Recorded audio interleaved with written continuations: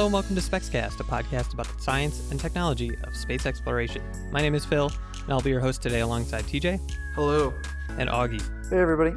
On April 9th, Elon Musk shared a photo of a large mandrel to be used in the manufacture of the Big Effing Spaceship, or BFS. This unveil comes alongside the confirmation that the port of LA will be the location of the BFR factory. While BFR is still years away, Elon also teased second stage recovery again, hinting at inflatable balloons as the key to safely returning the second stage to Earth. This week on SpexCast, we dive into these developments and give the inside scoop on SpaceX's recovery efforts. SpexCast is brought to you by RIT Space Exploration, also known as SPEX, a student faculty research group at the Rochester Institute of Technology.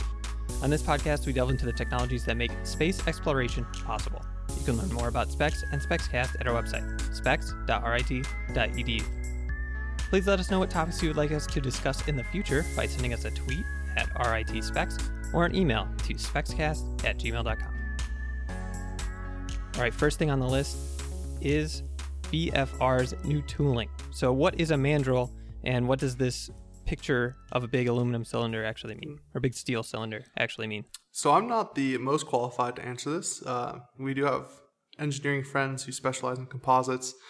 But basically, the mandrel is, if you look at an image, it's a giant metallic cylinder or kind of a mold. And so there's actually a ton of videos online that we shared in the blog post where it acts as a mold where carbon composite gets wrapped and layered onto the mold, and then the carbon composite has a resin built into it. And so that whole structure is then heated to cure the resin and form the stiff and strong composite structure. And then it is slid off or removed from the mandrel. So this is a relatively common technique, and they've been getting larger and larger. On our original blog post, we shared the Boeing 787 mandrel that they use for building the fuselage. SpaceX uses similar devices for the fairings. Obviously, that is carbon composite and aluminum honeycomb. But they're relatively common tools, and they're used to build the final solid pieces of carbon composite structures. Yeah, so this mandrel will be used to make the fuel tanks for the BFR interplanetary spaceship. Is that right? Yeah, so from the Instagram post, it looks to be for the big Falcon spaceship, so the second stage of BFR, and it looks to be roughly the section from before it tapers into the crew section to the back of the engine compartment. So that large section can be made in a single piece. Then they can build the internal shared bulkhead for the two tanks. And then in the design, in one of the tanks, they have a separate set of smaller tanks that would be built separately on a different device. And that's for the cruise stage fuel and the final landing fuel. So it's kind of a double-walled cylinder containment vessel to keep the fuels cooled during flight. So this is a large chunk of the final BFS spaceship that can be built all at once. Yeah, and in the Instagram post, there was also a Tesla Model 3 for scale, and some clever people on the internet used known dimensions about the Tesla Model 3, or at least very close estimates, to get the entire scale of this mandrel. And we believe it's around 9 meters, which is consistent with things Elon has said in the past, which is huge. I still can't get over how big this spaceship is going to be. But yeah, so things are lining up, and we're seeing real hardware coming together to make these prototypes and different vehicles, which is cool. Yeah, it was really exciting. This kind of came out of nowhere, and it's a very big, it's a very positive sign that work is happening on this. Looking back, Elon mentioned at the AMA after the IAC 2017 reveal of BFR that they wanted to be doing test hops of just the BFS within 2 years. At the Falcon Heavy launch press conference, he reiterated end of 2019. And so to have the tooling to build the structure ready and close to production, that fits in with the timeline of get the structure done, get the Raptor engines done, and then within a year and a half, have something that can be fueled up and begin hover tests or flight tests relatively soon. A year and a half in the space industry is not that long at all. Quick question here. How does this relate to the carbon fiber fuel tank we saw last year that was tested up in Washington, right? How does this tie into that? They're both carbon fiber, but what else beyond that? Yeah, so the tank that was unveiled in 2016, which was then tested, was originally built by Janicki Systems, JNICKI, and they are an exotic or a high technology composite company based in Washington. And they actually have done lots of R&D composite structures. We'll get into this, but they built the inflatable hypersonic decelerator for NASA. So they're kind of on the leading edge of large, high-performance composite structures. And so they built a tank, and that was at 12 meters for the ITS, which is a larger rocket.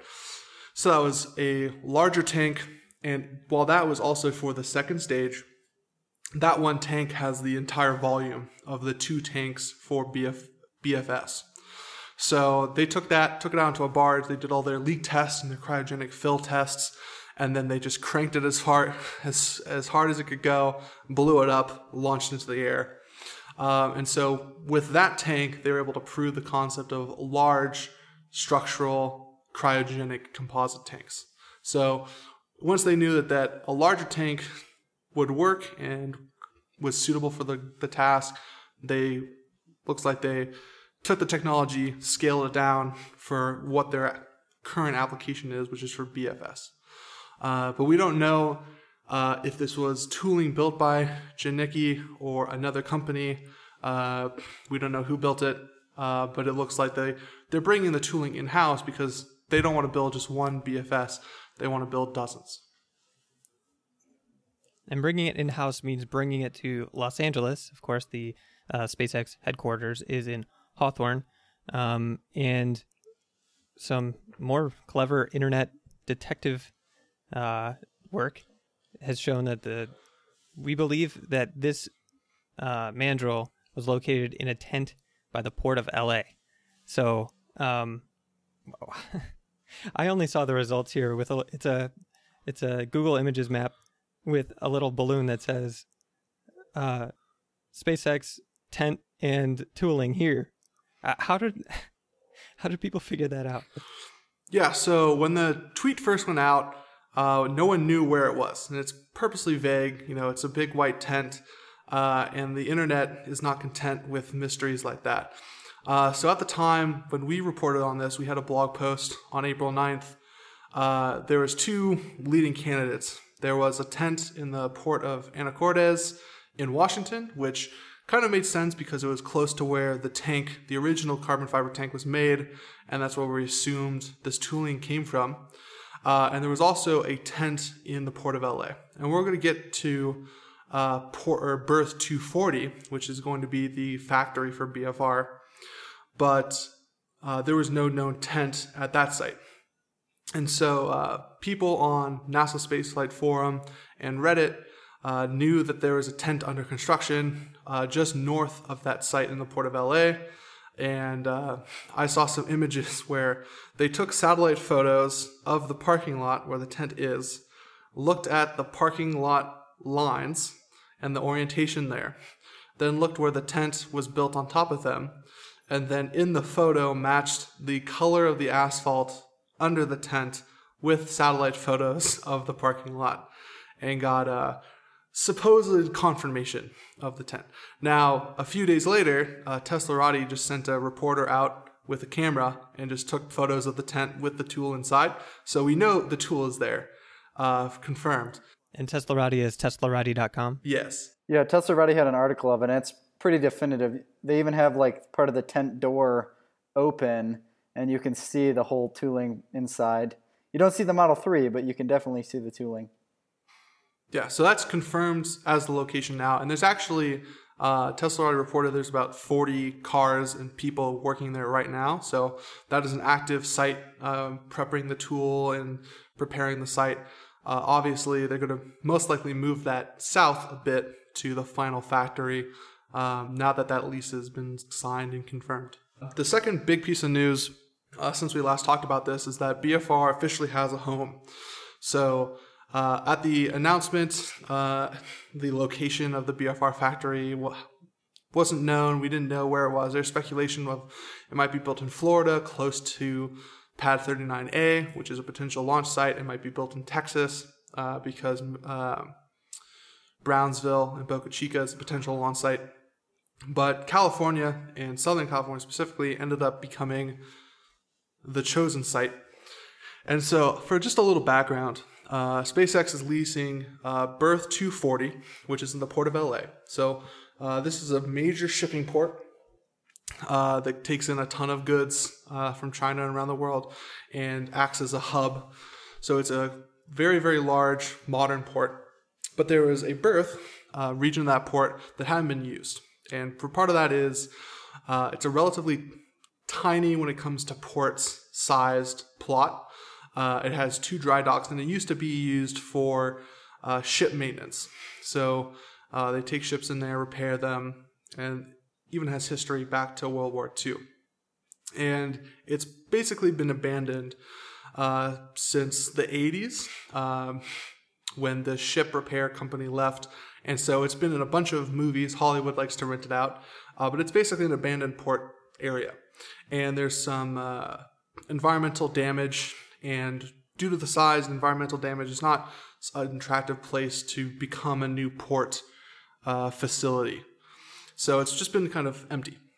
And so SpaceX has leased it out because it has port access and on the site, which means large structures. In the official lease request, they say large structures potentially coming from Washington. They could take those in, and then final assembly would occur at the site, and then the final BFR and BFS would be shipped by barge around through the port through the Panama Canal to launch sites, whether those are in Texas or Florida. And we'll have a link to the Port of LA meeting link and some other resources where we're getting all this information in the blog post for this episode. Yeah, SpaceX actually got a really, really good deal with this port berth. It's 10 years with the option to extend it up to 30 years, and they're paying $1.3 million per month in rent, which for waterfront property in LA is a really, really great price. And that's partially because no other company, naval company, really has a use for it. It's not per month. It's per $1.3 million per year that they'll be paying. Is it? Yeah. Oh, even a better deal. So $1.38 million per year. So a very great deal there. And while the contract allows the Port of LA to adjust that rent every 5 years based on inflation and the value of the land, they also get $27 million in improvement credits. So if SpaceX goes to the site and improves it, so they clean up the environmental damage, they tear down buildings and build new buildings, say a rocket factory, they can take the money they invested in those improvements and use that to offset rent. So up to $27 million of credits for that. And if they also buy more plots within the berth, because they're only leasing half of the space, they can get more credits up to about $44 million. So it's a very great deal for SpaceX for prime property. And one reason this is interesting to me is because, BFR won't be launching from LA. It'll be launching from either Brownsville, Texas, in SpaceX's new launch facility, or from the Cape Canaveral, Florida. Which means if they're building BFR in LA, they have to get it to one of those two locations, which means it's probably going to go on a ship, right? And so when I think about that, it's like, I'm thinking about rockets, which are made of a lot of metal parts and sensitive electronics and delicate things. And then the ocean, which is salt water. And, it's bad enough for spacecraft that do splashdown landings. If they get a little bit wet, there's a lot of corrosion that can happen. So it's kind of surprising to me that a shipping lane would be a viable option, considering Falcon 9s are transported by truck because they're small enough to fit on a truck bed on the road. But there's no other way to get it there. Well, I suspect they could wrap it pretty well. They've reused Falcon 9s that have landed on drone ships without any coverings whatsoever. And so, they're handling a bit of saltwater spray, I'm sure. And here, I imagine they would wrap it or even have a very, very large enclosed ship if they needed to. Yeah, Falcon 9 being shipped by road is actually an exception rather than the rule.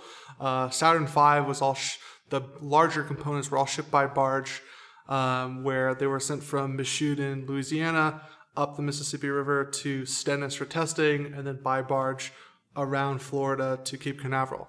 So the Falcon 9 or the Saturn V was shipped by barge with no issue. Rockets like Atlas and Delta are shipped by barge.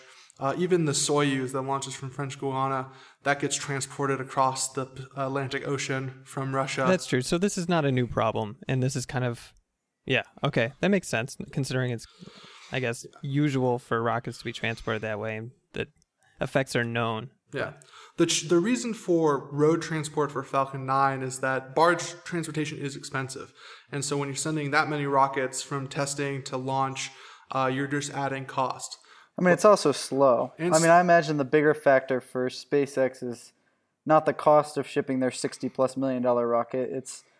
It's actually getting it there with speed.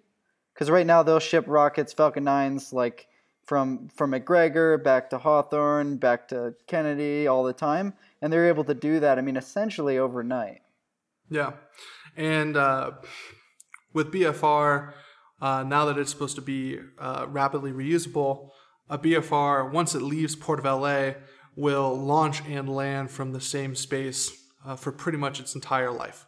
So with Falcon 9, a lot of the reuse, the early stage refurbishment, they had to go back to Hawthorne for repairs. Right. With BFR, they can build the facilities at the launch site, and they do that shipping once, and then it'll fly back to launch site, and it doesn't have to be transported again. Now, back when we were talking about BFR a couple months ago, I suggested the Port of LA as a potential site, mainly for this kind of historical reason. First of all, Southern California is a huge aerospace center. SpaceX, Boeing, Lockheed all have a lot of their space development there. The space shuttles were built within the LA, Southern California region. But going back even further, Howard Hughes and the factory that built the Spruce Goose were located in LA. Spruce Goose was at the time the world's largest airplane, and it was designed to be launched from water. So they built a giant factory right on the harbor where they could roll it out when it was done into the water and then use the water to take off.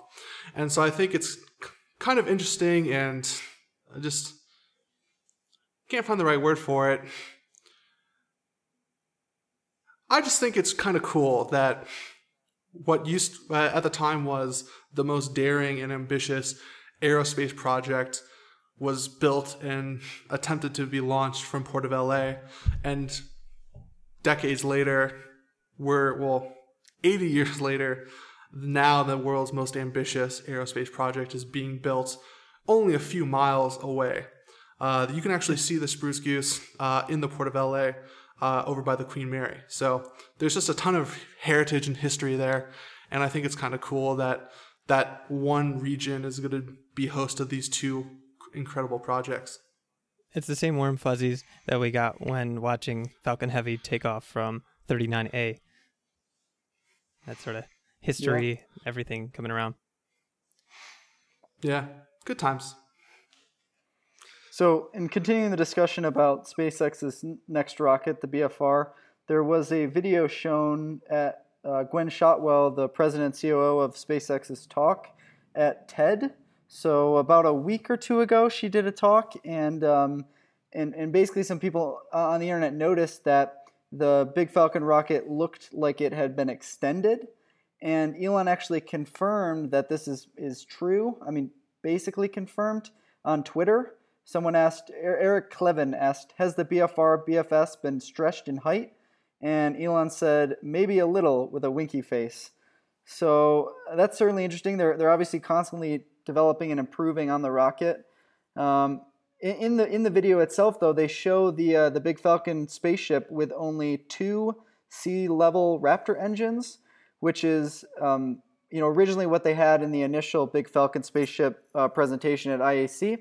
But Elon, since on Reddit and on Ask Me Anything, said that they were going to add 3 so that they'd have a little bit more redundancy and a little bit more control. So there's some changes they've said they've made, and others that, so it's kind of all up in the air now. I don't know if you want to talk about this one any more, TJ.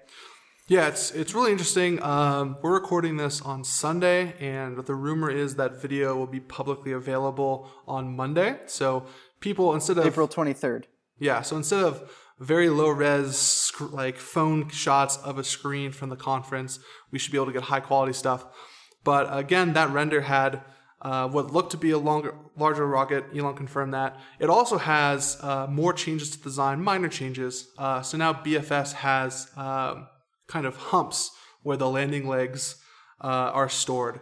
And that was something that from the original render in 2017, you had basically a tank with wings, and then when it landed on the moon and then Mars, the landing legs kind of came out of nowhere. So it does look like they're updating the CAD model for that, which is always good to see that kind of evolution. And the fact that we're going from an ITS design to BFR, and now it's BFR with an extra little bit here and there, lends credence to the fact that the design is slowly coming together, and it could hit that timeline in 2019.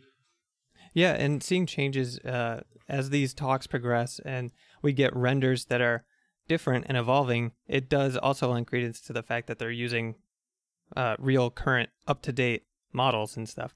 I guess I always have this thought in my head that when I see a render or a concept art or something like that, what things will be, it's something that an artist talked with the engineering team and they came together and made a picture, and then that picture would be reused. So it's really cool to see that the renderings are being updated along with the designs.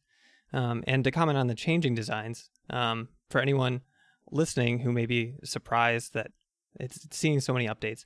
Now, I think they're just, this is a natural part of the engineering process. Maybe they're getting better test data from Raptor developments and, or maybe, the teams come together and say, where are the legs going to go? And then they figure that out. So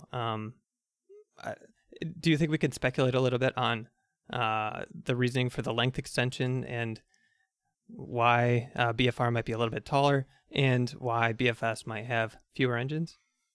Yeah. I think the least ambitious guess is that Raptor development is going better than expected. So for ITS, the Raptor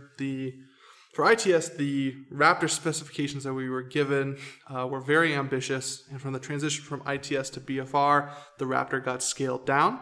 Obviously, we saw a subscale or half-scale Raptor test in 2016, and it looks like they said, okay, we have this functioning at this scale, we can do a design with this kind of engine, and that's what we saw in the 2017 BFR.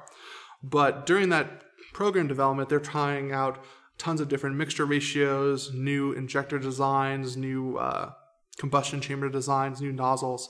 And so performance can change wildly during development. So if they can get 10, 15% more thrust or higher chamber pressure, more efficiency, that would mean that the engines on the first stage could lift a larger rocket, so you can extend the length.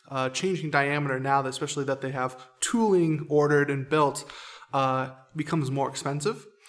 So that's kind of the simplest thing. Otherwise, it's trying to increase payload. Maybe the second stage, there's more dry mass they didn't account for with life support or living quarters or radiation shielding. So they need a bigger first and second stage to keep the same performance. So, It could have come down to the tooling as well. When I look at some of the parts and stuff that people are talking about online, it could just be the case that it works out much better with the tooling if they shoot for the taller rocket and they're able to configure the Raptor, which is still in development, to handle that anyway.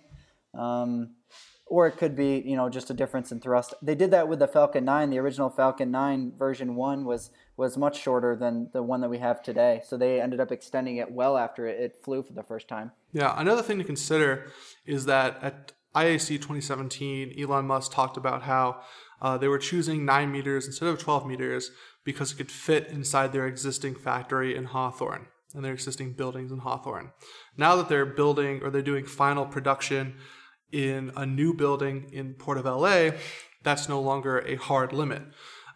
So there's been some rumors and confusion based on the Port of LA committee talk where the head of land acquisition for SpaceX mentioned the diameter is 10.6 meters, which is not the 9 meters that the tooling looks to be and that was announced. So the diameter might change, the length might change. Having a custom built and built to fit BFR factory means that maybe they can make the whole rocket longer. Maybe there was a constraint in the existing factory where we can only fit a rocket of this length in our existing building, and they don't have that restriction. So a lot of things could have changed. Yeah, it's interesting. We haven't seen anything about the Raptor and changes that have been made to that. I wonder if it's because there could be considered to be in competition directly with Jeff Bezos' Blue Origins, and they're obviously building the BE-4, which is a liquid methane oxygen rocket or rocket engine. So maybe that's one of the reasons why the Raptor has been more tightly kept under wraps, and any change to that haven't really been hinted. Yeah, and Blue Origin's been pretty vocal in sharing more details about BE-4 tied in with Vulcan's selection process, and we've talked about that at length. But that may also, I agree with you, I think that might be a reason why SpaceX is keeping their cards close to their chest. That said, I want to know more about Raptor. Like, BFR is cool, but it's literally powered by these engines, and we've known that they exist for years. And I'm really excited for that type of news to come out. I mean, what's super inspiring about this rocket is it'll be the first rocket we've ever built with more power and capability than the Saturn V.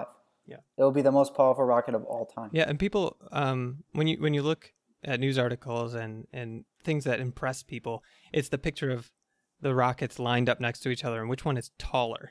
Right. I mean, taller, bigger, more powerful, whatever. But if it has a more powerful engine, it doesn't have to be taller. Yeah, one speculated reason for the BFR length extension is that the original unveiling in 2017 was just a little bit shorter than a Saturn V. And SLS, I don't buy that. SLS Block 2 is exactly 25 centimeters taller than the Saturn V. And so I could see an extra couple meters being added here and there so that it is not only the largest. With vehicles this big, 25 centimeters is like tolerant stack up. Yes, but NASA is very particular that it's 25 centimeters taller than a Saturn V. So I could see Elon, let's just stretch this out a couple more meters so that it's, say... A couple meters is a lot, though. I don't buy that part of the argument at all. But it's Elon. So yeah, because again, what happens in the media is that yes, the BFR is the most powerful rocket since the Saturn V, but in those lineup charts, it's not the tallest rocket since the Saturn V. So we'll see what happens. We know Elon Musk is knows the power of that media reach. I mean, look at Falcon Heavy and Starman. So it could be a directive that's way far down the road in speculation. We don't have any way to confirm that at all. But it's an interesting thought. I'm a betting man. I'll put $5 that this year we find out BFR is taller than Saturn V. Okay, I'll put $5 in. All right, so I bet it will be, but I just don't think it will be because of that reason. So another thing that everyone thought was crazy, and Elon was joking on Twitter, was second stage reuse. So the second stage of Falcon 9 is the only part that is not reusable. Well, they haven't reused the fairings yet either. although they have landed, I think 3 times already. They've landed the fairings in the ocean and then pulled them out. They just haven't landed them on the catcher's mitt boat, Mr. Steven, yet. So once they do that, then I imagine they'll get to reuse the fairings. Yeah. But I agree. both. The second stage is the last big component to have a much more basically, you could say the rocket is fully reusable when you get to that point. Yeah, and the reason to reuse the second stage is that it is also a big investment for the company. Oh, it's huge. It's got to be tens of millions of dollars just to produce. The fairings are spending tons of effort to rescue, and that's what, $1 million for the fairings? $6 million each. $6 million each? Okay. Expensive. But second stage will be more than that. Yep. So on April 15th, Elon Musk went to Twitter and sent out a very cryptic tweet. This is going to sound crazy, but ... And a few minutes later, announced that SpaceX will try to bring rocket upper stage back from orbital velocity using a giant party balloon. Following that up with, and then land on a bouncy house. So this kind of took the internet by storm because at first glance it seems very ridiculous and very crazy. Yeah, so what are the real cases of using a quote-unquote party balloon? What does he mean by that? Yeah, so to kind of decrypt the fun language, basically this means taking an inflatable balloon, which is a part parachute, part balloon, inflating that with helium. And the goal is not to not necessarily land the second stage like a fairing, where you might land on the boat. But the primary reason is to slow down the second stage when it re-enters the atmosphere. So when the second stage is launched, it's going much, much faster than the first stage. The first stage usually is going about 1,000 meters per second, give or take. The second stage, once it puts a payload into orbit, is going at least 17,000 meters per second. And for a GTO mission, might have a very high elliptical orbit, so even more energy. Yeah, and for reference, the speed of sound is only like 343 meters per second. So it's going many Mach multiples at that point. Yeah, so there's a ton of energy that the stage expends to put itself into orbit. And the fuel required to slow down the second stage to basically stop and land on the ground again is completely infeasible. With the exponential increase in fuel required, recovering the second stage only propulsively would be impractical. Well, it's also a vacuum engine, Merlin. It's not even optimized for sea level either. Yeah. And so if you go into what Dragon does to re-enter is it uses a heat shield. So it has a heat-resistant face that can take up to extremely high heat and uses the atmosphere to decelerate. And that might work for a second stage, but you need to be able to have that heavy heat shield, keep it pointed in the right direction, and you're still going to have very high accelerations and very high temperatures. I've never heard of a balloon. I know it's a thing, but it's a portmanteau of balloon and parachute. I just never heard of this word before we started using it. Yeah, me either. I looked it up, and I don't know how to pronounce it. I hope we're saying it right. But this is apparently not new technology and has been used since it is invented by Goodyear in 1958. And there's a lot of examples of it being used in aeronautics and in the military uses like bombs and stuff like that. So we'll get into the reasons why it's useful in just a second. Yeah. So someone on Twitter, kind of diving into the whole party balloon motif, said, "I'm not sure using helium will help it stay up in space though. #science. Elon responded, "Yeah, but great for creating a giant object that retains its shape across all Mach regimes and drops ballistic coefficient by 2 orders of magnitude." Would they really fill it with helium though? That's a lot of extra volume that it would have to take up. So one of the common use cases for balloons is to have them be self-filling. So you have a balloon parachute shape and you have vents that can suck in incoming air, expand the volume, and then you can decelerate with that. However, the use case for that, this is impractical because the idea is to expand the volume and the cross-sectional area of the object high in the atmosphere. And so using pressurized helium isn't that inefficient. They have the COPVs, which allows you to take a ton of helium and compress into a very small space. and then expand this balloon out. And it needs to be really big at low densities and high speeds. So you don't need a ton of volume of gas inside or a ton of mass of gas inside the balloon at the early phase. And what this does is that the heat from re-entry increases exponentially with the speed and cross-sectional area of the object. And so if you increase the cross-sectional area, you can dramatically drop the heat all the parts experience. And so at the second stage, it has a diameter of roughly 3 meters across. That's going to be a ton of heat on a small area and a very high acceleration. If you can have a very, very large balloon behind or in front of the stage, you dramatically increase the area. That means the heat per unit area drops and 2 orders of magnitude. So you don't need a heavy heat shield to block the heat. And you can still get hot, but as we've seen with Falcon 9, first stage, that doesn't have a very strong heat shield like Dragon does. And it can survive with just a little bit of heat protection and a blade of paint on the stage. Yeah, so it's another one of those designs that's so it's simple in doing it, and coming up with a more complex mechanism or complex design just adds cost, it adds mass, and it adds points of failure. So something simple like a Balut, which has already been demonstrated, much like grid fins on the first stage. Grid fins were technology that are also developed for high Mach number control, like bombs and missiles and stuff. It's drawing from that same reservoir of knowledge and applying it here. Yeah. And this is actually not a completely unknown use of this kind of technology. So NASA has a project called HIAD, which is the Hypersonic Inflatable Aerodynamic Decelerator, which we mentioned in that Janicki.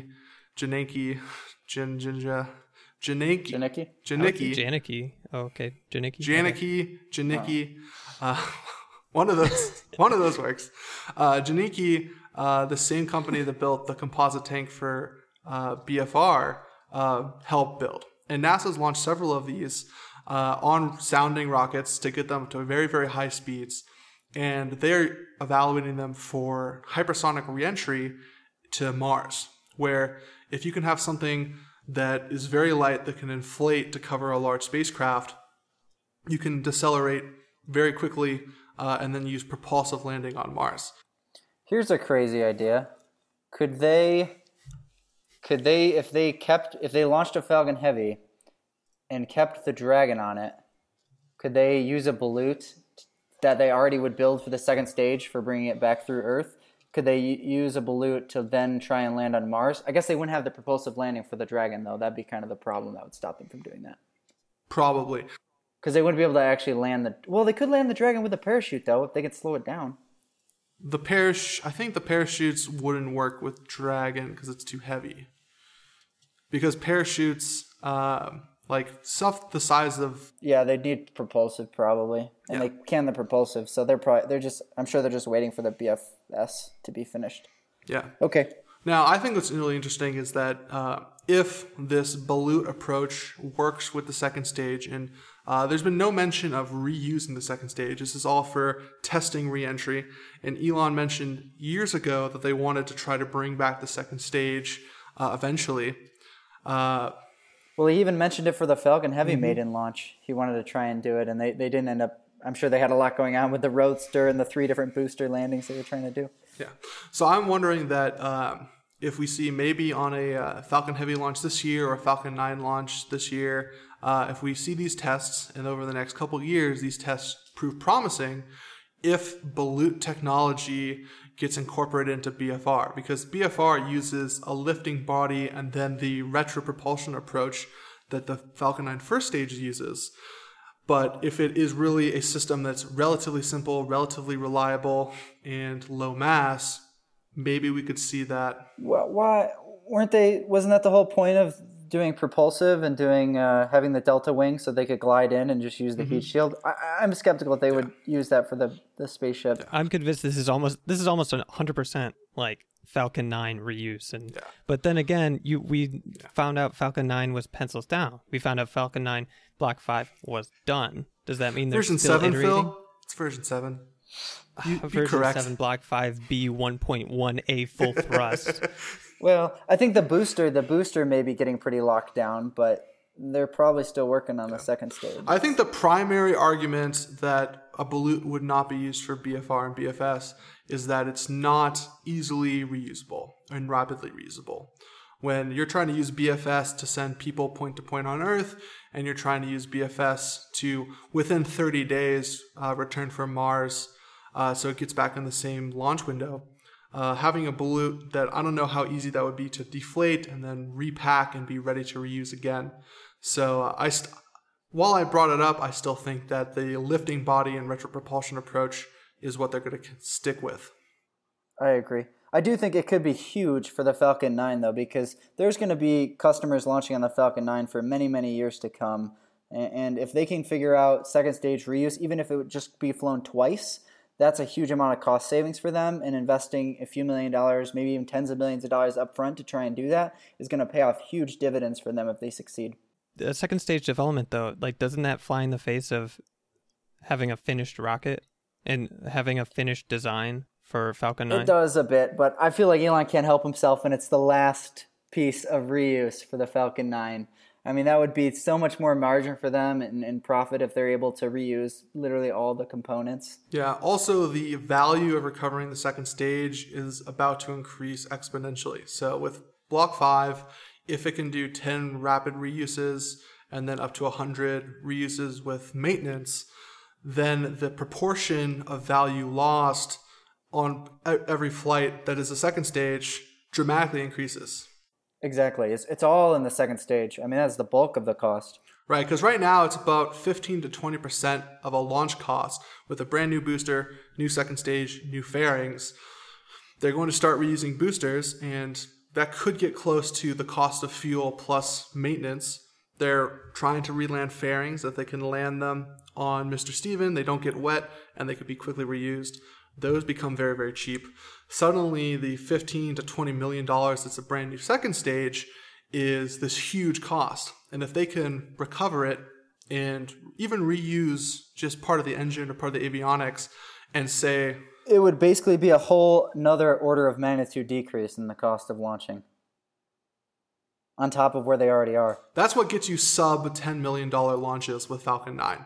And that would, before BFR even flies, dramatically make the feasibility of Starlink go way, way up, make all sorts of payloads to low Earth orbit and to GTO go way, way up, and would be this huge thing. Even though reuse and streamlining manufacturing has brought dramatic changes already, if they could reuse at least parts of everything, is just huge potential. And there are two more things about second stage reuse that we haven't gotten into yet. One is it might be pretty quick. What do you think Elon meant when he said land on a bouncy house? Is that just another Mr. Steven? I think that was the original plan for fairing reuse, was to land it on a bouncy house in the ocean. So, Yeah, that's what I'm thinking back to. So if Elon said bouncy house for fairing reuse and that evolved into Mr. Steven, do you think this is the same thing here? Yeah, well, he even said another follow-up tweet to that and said, "We already do targeted retro burn to a specific point in the Pacific with no islands or ships, so upper stage will not become a dead satellite. We need to retarget closer to shore and position catcher ship like Mr. Steven." Okay, that hits my other question, which was, how would you pick where it lands? Yeah, I assume they don't want to land it way out in the middle of the ocean because that's going to be super hard to recover and it's going to be super expensive to send Mr. Steven all the way out that way and all the way back. It will take forever. So I imagine they're just going to try and coast it a bit closer to Florida and have the ship out there just ready to go. Yeah, and even, they could try to do it on the West Coast. Dragon, when it re-enters, they get a very, very precise location that's only a few hundred miles off the coast of California. And they can, the technology and the guidance has improved greatly that they can hit a relatively small area of the ocean with the inertial guidance that's in Dragon. So if you have a balut or steerable parachutes or something, you can also get that level of accuracy.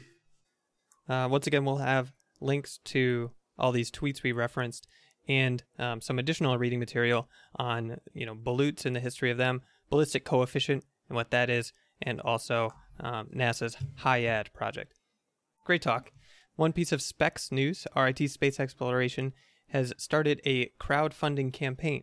If you would like to donate to RIT Space Exploration and fund tons of student-led, student-conducted projects like participation in the Intercollegiate Rocket Engineering Competition, designing our own rocket nozzles and analyzing how they work, and high-altitude balloon launches, which we featured a few episodes ago.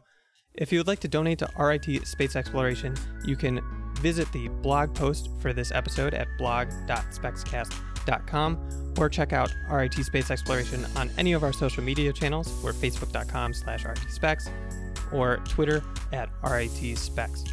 Thank you for your support. If you like this episode, subscribe to future episodes and tell your friends about the show. You can check out our past episodes and blog posts. We post new blogs Monday, Wednesday, and Friday, and new episodes every Friday. Also, let us know what you think of the show. Leave a review on iTunes or your podcast service of choice, or reach out to us via Twitter @RITSpecs. We'll see you next week for another discussion on space exploration, science, and technology.